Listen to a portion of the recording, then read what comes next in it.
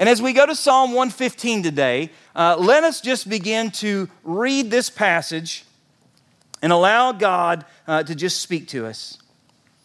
It says, "Not to us, O Lord, not to us, but to your name give glory, for the sake of your steadfast love and your faithfulness." Let's read that again.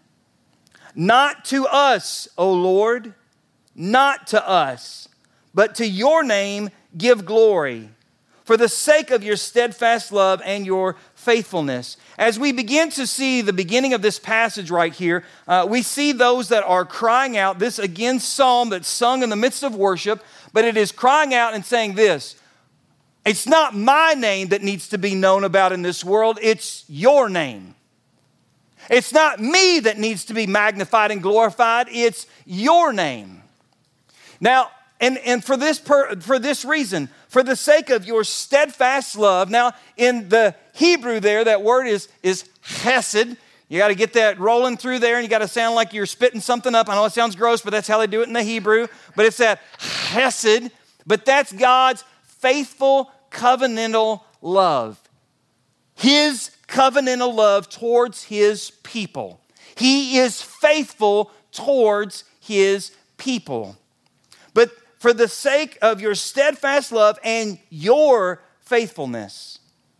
God's covenantal love and his faithfulness, that's the reason why he's called to be known. Because God has a love that is beyond anything that we possibly can ever understand. We understand love because of who God is. But you and I have this problem. We are the ones that want to be known. We are the ones that want to be recognized. We are the ones that want people to look at us and say, you're worthy. You are, because you have wealth or wisdom, or because you're likable, or because you're funny, compassionate, caring.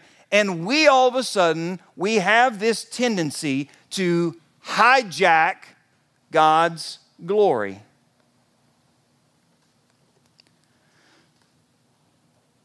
Why is that such a bad thing? It's such a bad thing of this. You and I are kind of narcissistic. We think that the world revolves around us. We think that our ways and what we want and how we want is the best. But have you ever wanted something that you thought was the best and it ended up actually causing all kinds of problems, not just for you, but for other people? I look around us, most of us are old enough now to have said, it's not going to work unless you do it my way.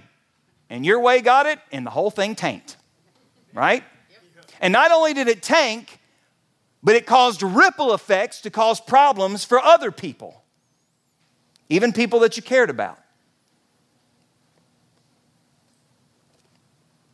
Why is it that we want to give glory to God? Is God narcissistic? Is he so arrogant and so self-absorbed? God is the greatest good. The reason why God desires that we point to him, and the reason why he demands, because God is the greatest good. Every time you point to him, he always does what is right. He always does what is good. When people look to me, they find disappointment, they find hurt, they find brokenness. They may find good things for a moment. If they find it's good, it's because of Jesus. But every time we look to God, every single time we find hope, peace, love, healing. Every time we look to God. Now on this earth, that feels like a rocky path, like it's not, but the reality is starting here and into eternity as I go towards God, every time we focus on God, we find wholeness.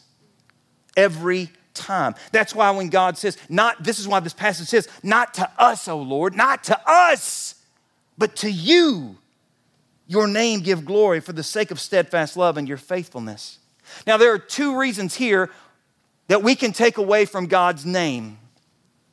The first is this: when we choose to disobey God and we engage in sin, instead of being obedient and following after God, If I'm a follower of Jesus Christ, whose name do I represent?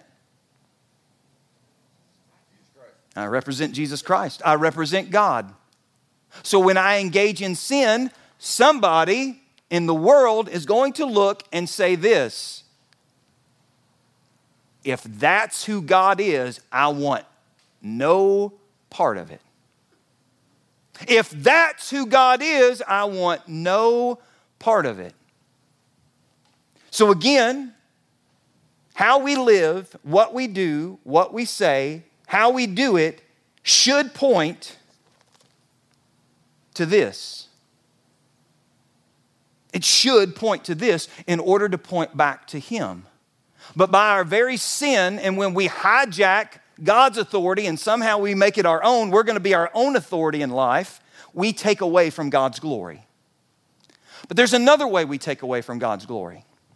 Another way we take away from God's glory is when God is calling us to be obedient to Him in a positive direction, and we do not step out in faith as He calls us to be doing so.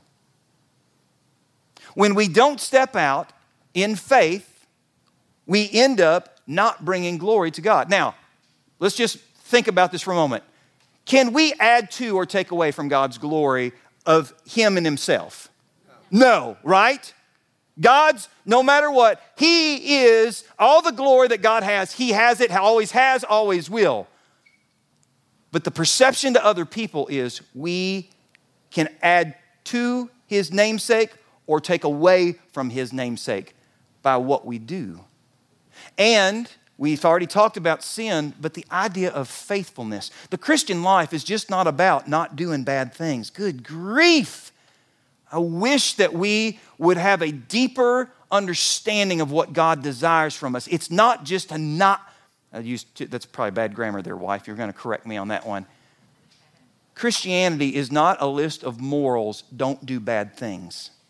Christianity is about a faith towards God in relationship of stepping out on the things He's called us to, because when we do that and something amazing happens, who's going to get the credit for that?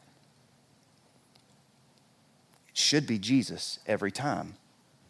If a pastor steps out, if a layperson steps out, if anybody steps out with ministry and they start talking about their wonderful ministry, you need to red flag it really quick. I'm not saying that they're not a child of God. I don't get to determine somebody's salvation. We don't get to do that. I will say this, though. They are either very immature with what they are saying, or they're a wolf in sheep's clothing. One of the two. Because nothing happens unless God does it. So we think about this glory. And in this psalm it says this. Listen to verse 2. Why should the nations say, where is their God? Now, why are they saying this? We don't really necessarily have the context here. Is this the type of context where it's more of the idea of they are in Egypt at this point in time, and so they're saying, where is their God? Our gods, our idols are stronger than they are. Where is their God? But the person in this moment, as they're singing through this psalm, the person that wrote it under the inspiration of the Holy Spirit, our God is in the heavens. He does all that He pleases.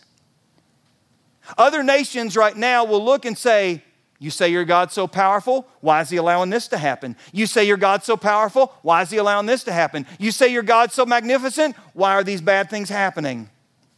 Over and over again. Sometimes this is the atheist argument in this moment. If your God is so great, why does He allow suffering? How could a good God? He is either inept or He doesn't care.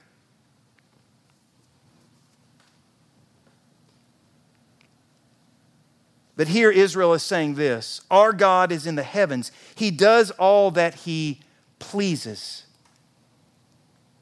God may be quiet, but He's not absent. God may be seeming in this moment that He's not at work. The reality, though, is this: He is at work. He is faithful. He is doing things in this moment that He's not calling us to feel or see. He's telling us to trust the character of this glorious, magnificent God. Has he ever lied?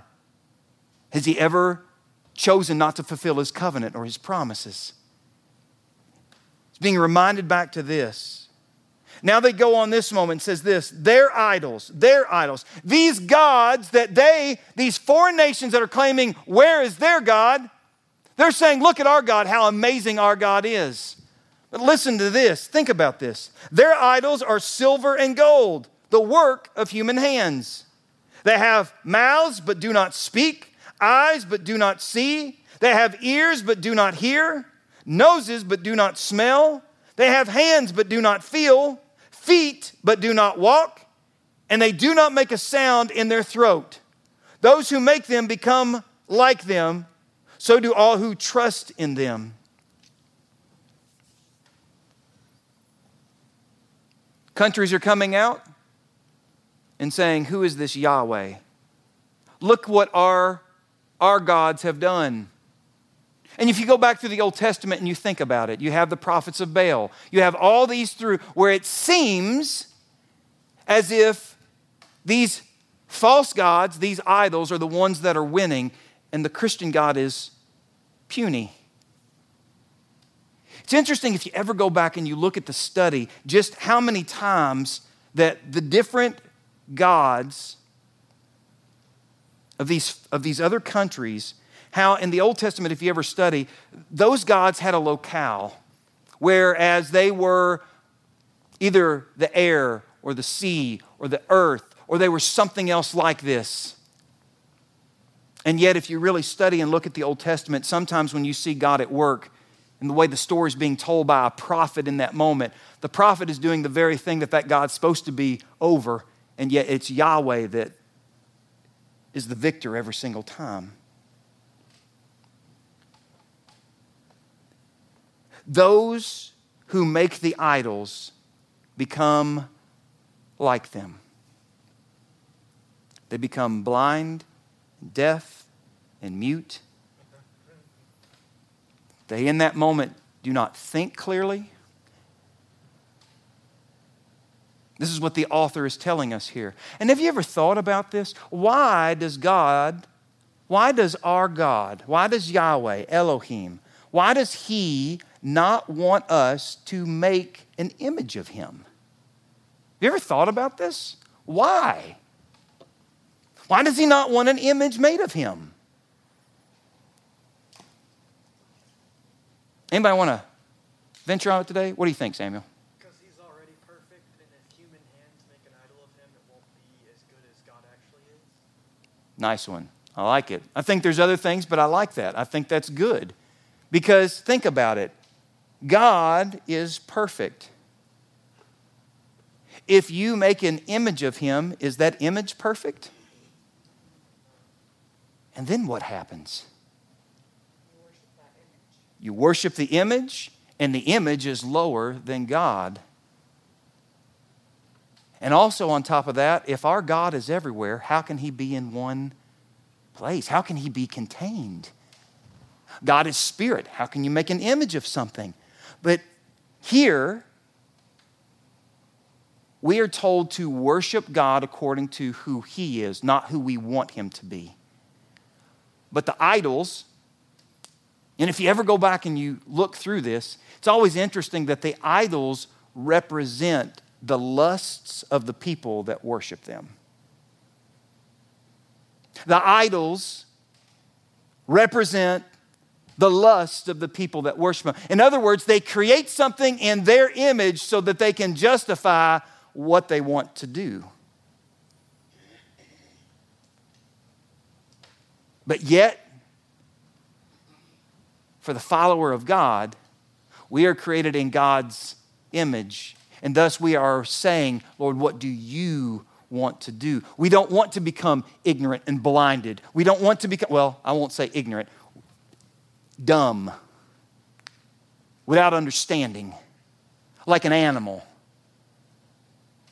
We want to be able in this moment to think and understand and relate clearly to this world that we're in, the right way.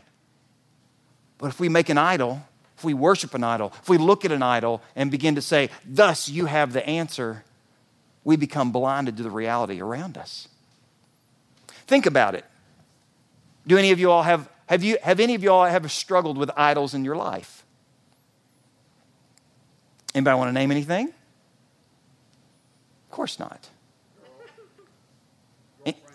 Okay, relationships where you put this person on a pedestal. They're supposed to be everything, and then all of a sudden they either let you down, or they break up with you, or they leave you, and then all of a sudden, if you've put your hope in them, what happens?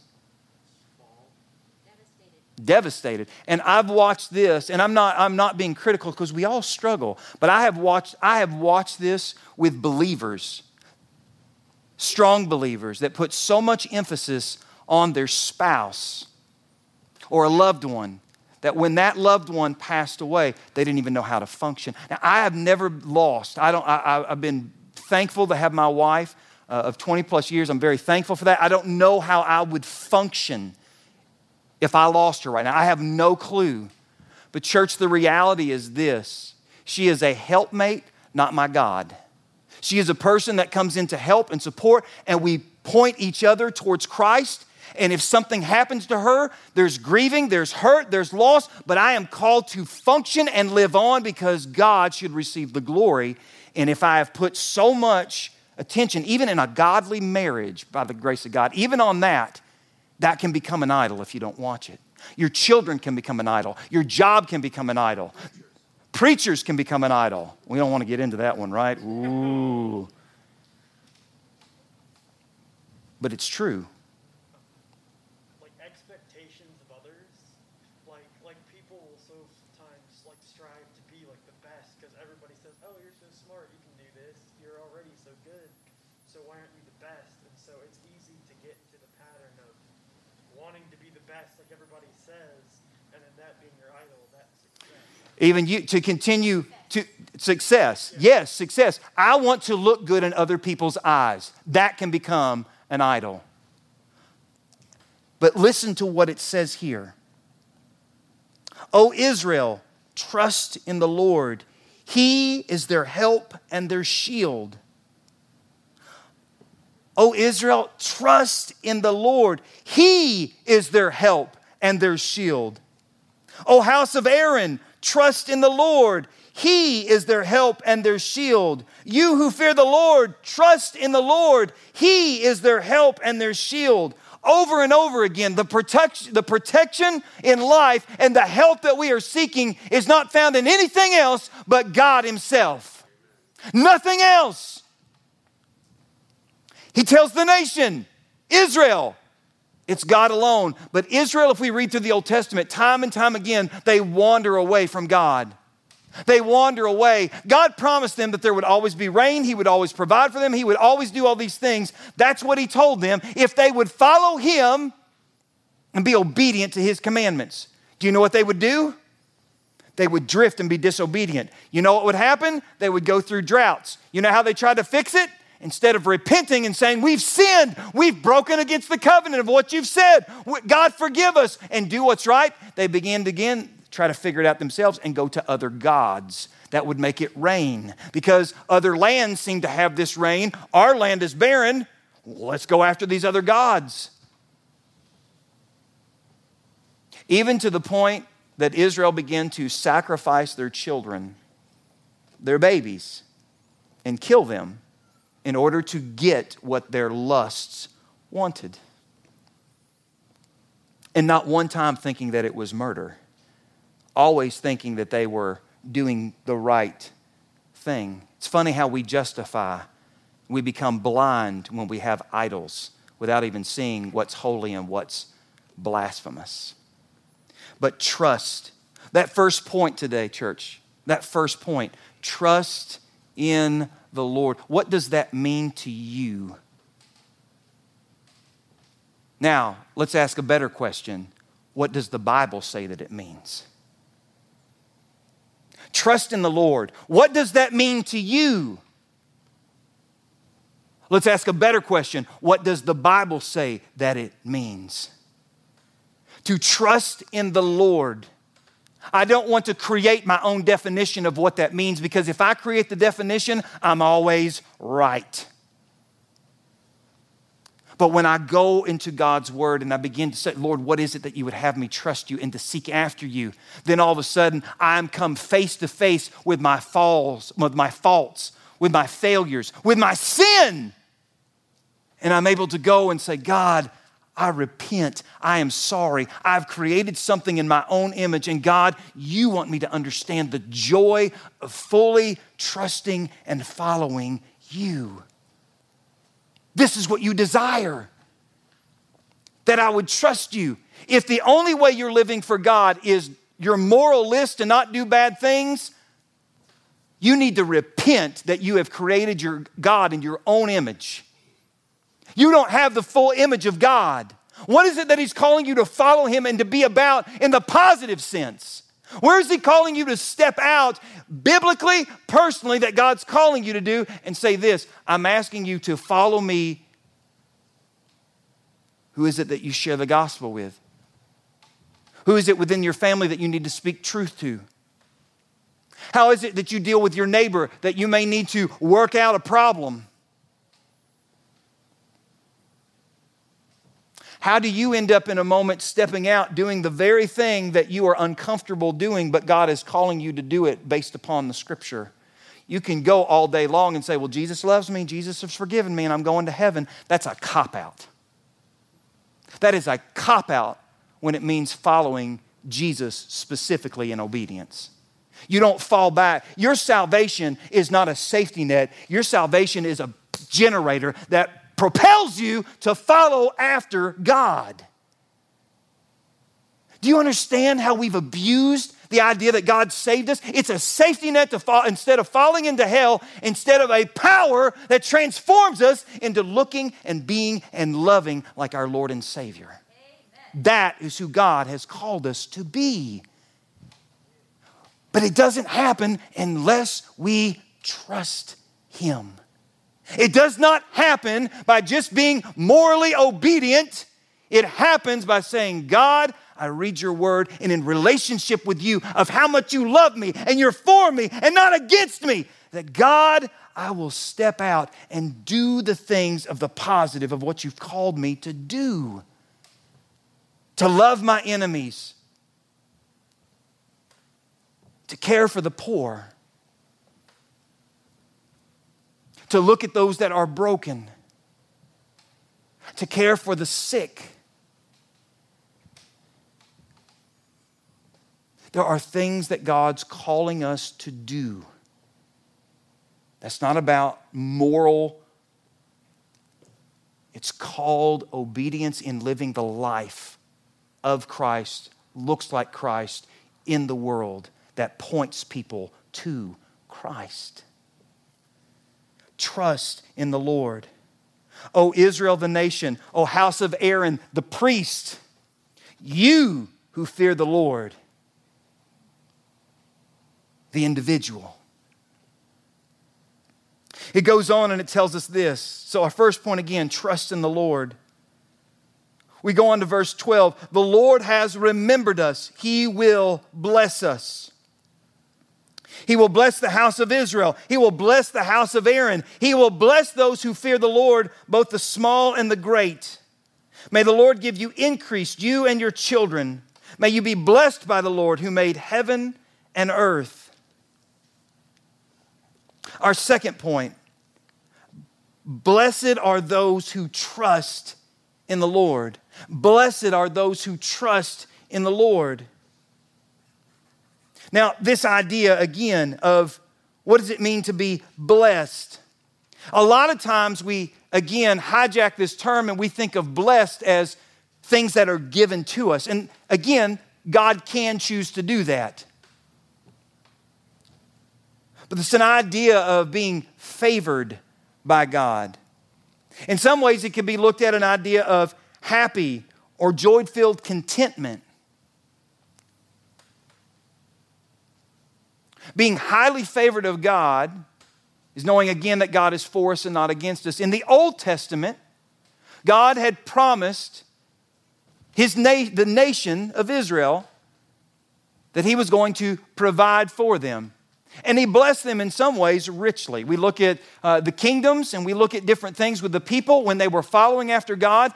The different things that poured into the kingdom of objects, it was amazing. But we have to remember this. In an Old Testament setting, the power of the gods was a constant fight and battle in the Old Testament. It's still today, but it's a different setup, even in the New Testament. But in the Old Testament, God is protecting Israel because Jesus, the Messiah, has to come from that. If Israel's wiped out, the world has no hope. No hope. So there are contexts at times when God gives the blessings to Israel that's different than it even would be now. I'm not saying that God has changed. I'm saying the reasons why he does what he does, those change. But who he is never changes. So protection for the land, making sure that it wasn't going through drought, different things as they followed after him, because you had different gods that would say they controlled the storm, they controlled the rain, they controlled the agriculture. It says again in verse 3, our God is in the heaven and does whatever he wants. He does whatever he wants. So thus the favor at times would be God giving specific things to the people in order to counteract the other gods that would talk about what they could do. Yahweh always went over the top compared to any of the other idols or gods. Every time. When the people were obedient. Now, he could do it if they were disobedient. At times, he did come and save them. But a lot of times, it was conditional based upon their obedience. But what does it mean when Jesus says to be blessed? What does it mean when Jesus says to be blessed? Let's go just for a moment and look at Matthew 5. Listen to what he says here. Chapter 5, verse 2, and he opened his mouth and taught them, saying, Blessed are the poor in spirit, for theirs is the kingdom of heaven. Blessed are those who mourn, for they shall be comforted. Blessed are the meek, for they shall inherit the earth. Blessed are those who hunger and thirst for righteousness, for they shall be satisfied. Blessed are the merciful, for they shall receive mercy. Blessed are the pure in heart, for they shall see God. Blessed are the peacemakers, for they shall be called sons of God. Blessed are those who are persecuted for righteousness' sake, for theirs is the kingdom of heaven. That doesn't sound like you're in the greatest position, does it? But let's go back really quick and think about what the blessing is. Blessed are those who are poor in spirit, for theirs is the kingdom of heaven. To be poor in spirit means you recognize that you are bankrupt, that you are full of sin. The reason why you're blessed is because your eyes become open and you recognize that the only thing that can fulfill you is a Savior. His name is Jesus. It goes on and says this, Blessed are those who mourn, for they shall be comforted. Does that mean that the thief that has mourned his loss is going to be comforted? Does that mean that the person that got caught for what they're doing in mourning, that they're going to be comforted? Those who mourn, why are they mourning? Because they are broken over their sin. I'm not saying that God doesn't comfort those that are going through brokenness, but what God is saying here, those that are mourning are those that have come into a point that they are broken by what's going on and they turn fully and 100% to God. Those people will be comforted. Why? Their brokenness had pointed them to the only one that can do something about it. Blessed are the meek, for they shall inherit the earth. That sounds like a total... How can meekness inherit the earth? They're just going to get run over. They're not going to inherit anything. But we need to go back. What's the definition of meek? More importantly, who is the definition of meek? Jesus was meek. He spoke out against the Pharisees. He corrected wrongs. He spoke truth. At the same point in time, he also let them crucify him.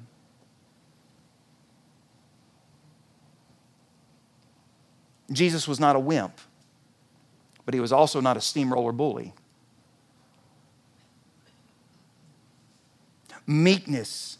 Blessed are the meek, for they shall inherit the earth. Blessed are those who hunger and thirst for righteousness, for they shall be satisfied. Those that actually hunger, that are starving for righteousness' sake. And everything that they seem to dine on in this world is not fulfilling. But those that hunger and thirst for righteousness will be filled. Blessed are the merciful, for they shall receive mercy. You need to think about that one at some point in time. Merciful. I don't know if we understand mercy much anymore.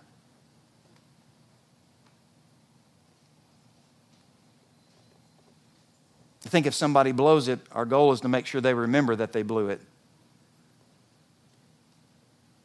If somebody messes up, we make sure that they don't get an opportunity to ever mess up again. We make sure in a moment that people that are wrong know that they're wrong. But if we would apply that same standard to ourselves, it would be very interesting how we would cry out for mercy and even ask why people are being so unfair to us.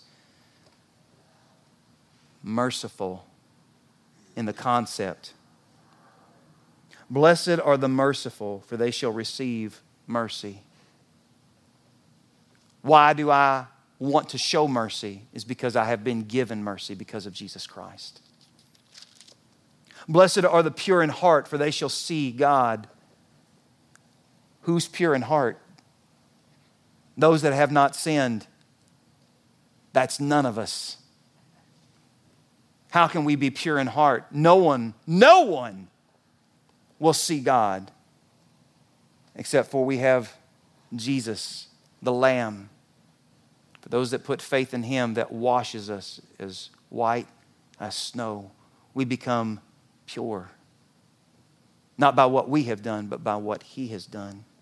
Blessed are the peacemakers, for they shall be called sons of God. Declaring that God no longer has a vendetta against this world, but that He has come to proclaim peace to those that will surrender and know the love of God. And blessed are those who are persecuted for righteousness' sake, for theirs is the kingdom of heaven. We're blessed if we're persecuted for standing up for Christ. What does it mean to be blessed? God will bless. Point 2.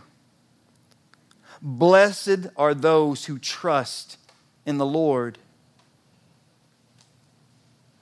When we follow after God, He will bless His people according to how He has said He will bless them.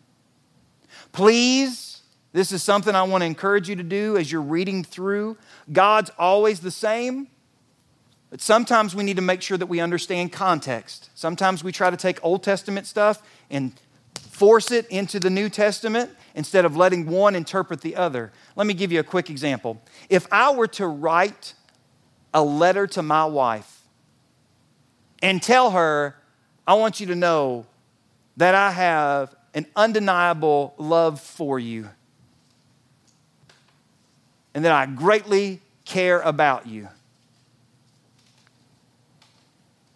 And then somebody were to come along later and they were to say, do you see what Shaun said about me? That he has an undeniable love for me and he greatly cares for me. Now, I absolutely would have a love for people, but is it going to be the same type of love for my wife that it's going to be for this person? That's right.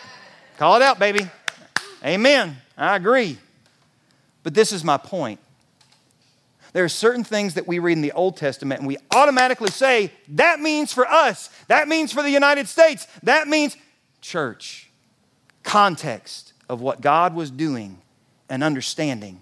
The blessings that come forth for Israel are not necessarily the blessings that come forth for America or even us as individuals. He can because He's that good, but it's not a guarantee. There's a reason why he was doing what he's doing. And that's the reason why in Jesus, when he gives those blessed are, it throws everybody on their head. Because that's not how Yahweh, that's not how you blessed Israel. Blessed are the peacemakers. David chopped Goliath's head off. What do you mean? Because we're no longer fighting for, please don't take this out of context. Please don't take it out of context. We're no longer fighting for a nation. If America falls, Christianity goes on.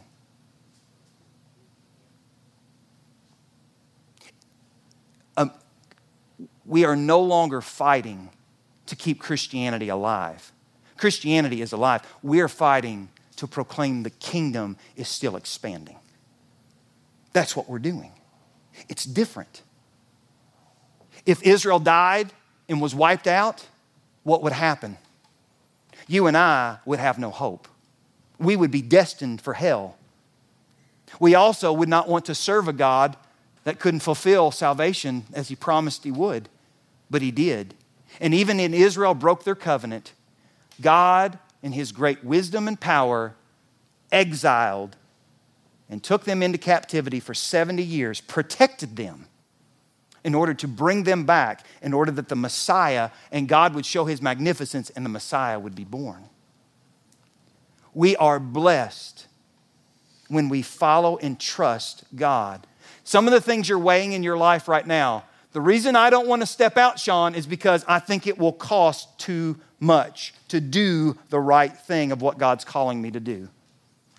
I'm going to tell you right now, the enemy's lying to you because God has already told you, you will be blessed more if you will step out and follow him in obedience than just saving yourself from going through difficulty. How do I know that? Because my God doesn't lie. Well, Shaun, I did that one time before, and that caused conflict within my family, and that caused conflict at my work, and that caused conflict. Do you think this is where you're living forever?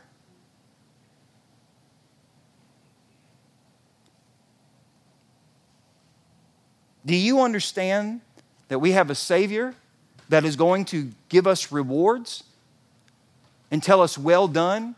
And the only reason it's well done is because we just surrendered and followed after what he told us to do, that he gave us the power to do it, and we said, yes, Lord.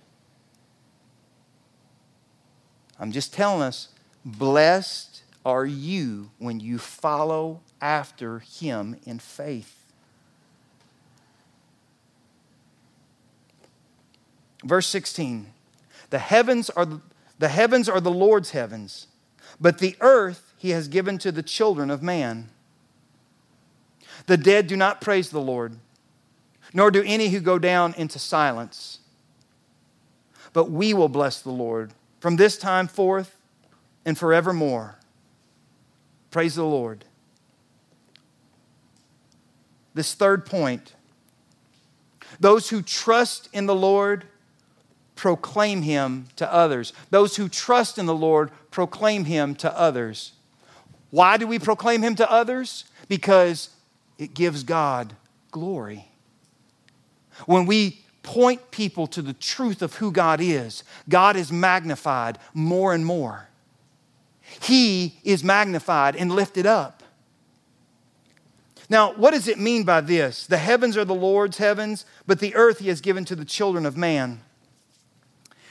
God has everything, right? But in this song, it's telling us this. And there's a better way. Let me do it this way. There's a book that was written. I don't think it's even published anymore. I think you can still buy copies of it, but it's not published anymore. But it was called One Thing You Can't Do in Heaven. It's called One Thing You Can't Do in Heaven. And when you think about it, you're like going, oh, what can you do here that you can't do there? Like, can you worship here? Yes. Are we going to worship there? Yes.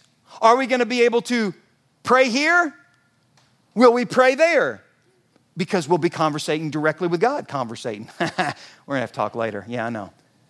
You start to think about what are all these things? But here's the one thing that you can't do. I cannot share the good news of Jesus Christ when I'm in heaven because it's over. Everybody in that point in time knows him intimately as children of the Most High. So here is the one thing that God has given me by His direction, by His power, and by His strength for me to share the good news of the gospel, that people will know a God that loves them, cares for them, forgives them, transforms them, if they will humble themselves and repent and believe in the name of Jesus Christ. The reason why we exist in this world is to lift up God with all we do, with all we say, with everything about us.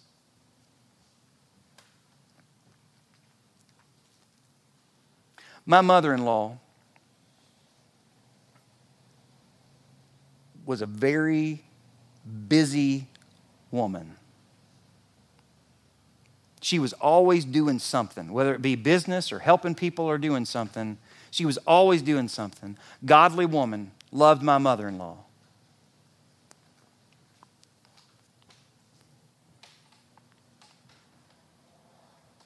She had started to deal with pain, but she was going to push through it because you can't slow down. You got too many things to do. The pain got so much and found out it was cancer. And so a woman who was vibrant with work and a woman that was vibrant taking care of other people and doing things, she got a diagnosis, stage 4 cancer.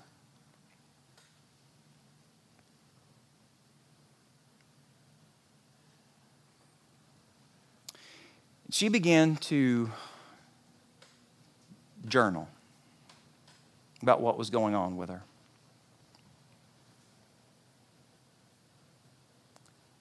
And it was interesting being able to read through this godly woman's journal. There's times she had questions. There's times she wondered about things.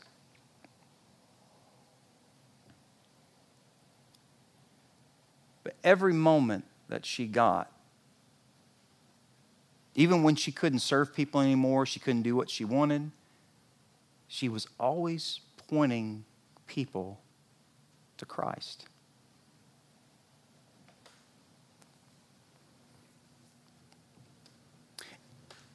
And in a moment where she's being taken care of by her daughters,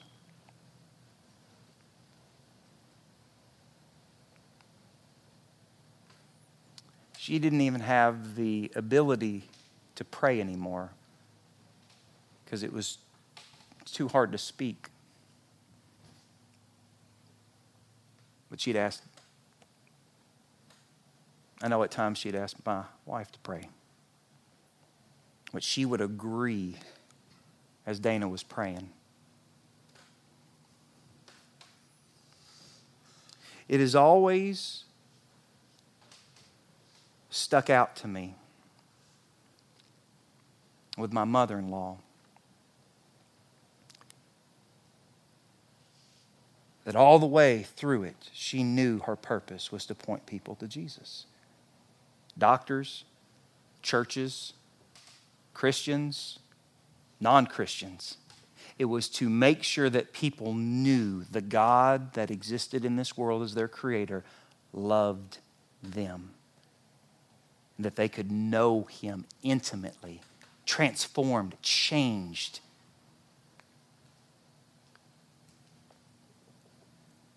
The heavens are the Lord's heavens, but the earth He has given to the children of man. The dead do not praise the Lord, no do any who go down into the silence.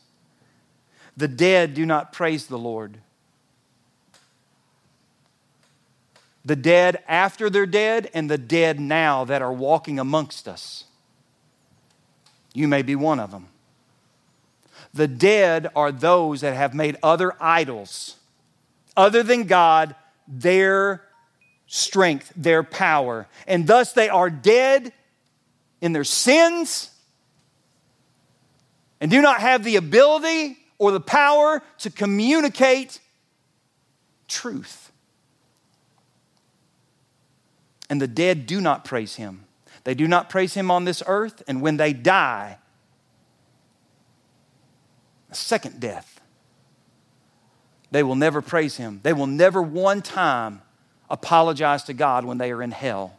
They will never one time in the lake of fire ever tell God that truly he was the greatest God. Ever. If you don't believe it now, you won't change your mind no matter what happens. You'll have regrets. But if you're not going to serve him here, you won't serve him at any other time, ever, ever. But it says this, but we will bless the Lord from this time forth and forevermore. We will praise him here. We will point people to him. We start now. Why can we do that? Because we have recognized our nastiness, our sinfulness. We are lost in our sins away from God, and yet Jesus Christ came and paid the price. The Passover lamb paid the price for sinners, that whoever puts faith in him. And when I say that, church, please let us understand, it's not just an intellectual assent to what's going on or consent to what's going on in my life. It is the acknowledgement that he is Lord, and I adjust my life to actually follow him with my life. It's not good enough. There is nowhere in the Bible that it says, I say that Jesus is Lord, I follow him in baptism, and I'm good. You will not find that in here, ever. The whole part of the gospel is this. Read through it. Those that followed Christ, gave their life to Christ, were transformed and began to look like Christ, live like Christ. And when they blew it because of this flesh, because the Holy Spirit dwelt within them, they repented and began to look more and more like him. They were obedient in following after him and proclaiming him and praising him. And people around began to believe in Jesus. Do you proclaim Christ in every area of your life? Are there areas of your life right now that may have idols that are in them? Are there things that you need to repent of? I didn't ask, do you have a relationship with Jesus? I asked, is every area of your life surrendered to following God? If somebody were to look at that area of life, what would they conclude? Would it bring glory to God, or would it take away from his name?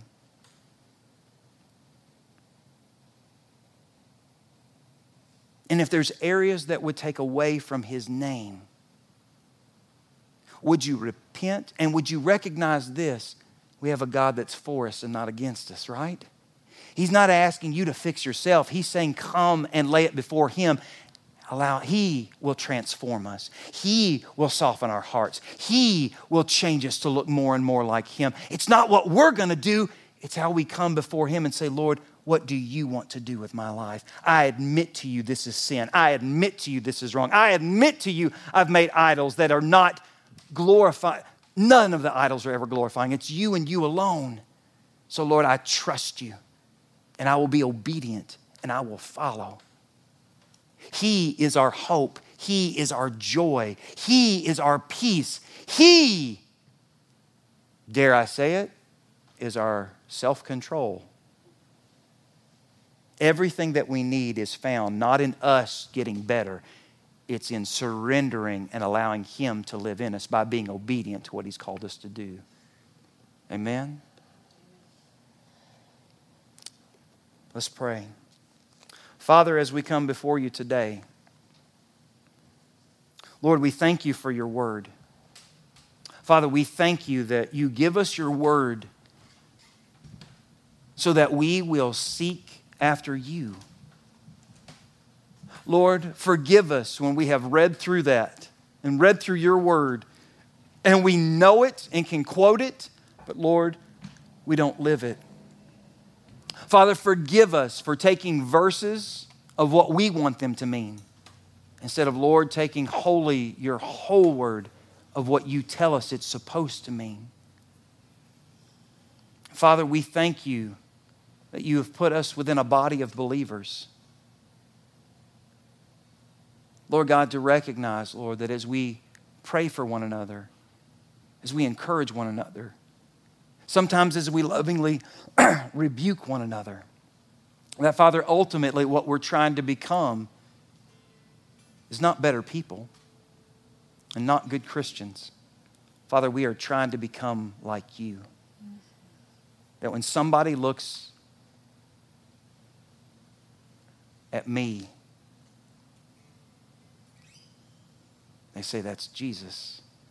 That's how Jesus looks. That's how Jesus acts. Father, that when they look at us as a body of believers, they say, that's what Jesus looks like. Father, when we sin, when we blow it, when we mess up, that we repent, that we proclaim how we've blown it, so that when people look at us, we're able to say, I did not look like Jesus in that moment. I did not represent Jesus in that moment.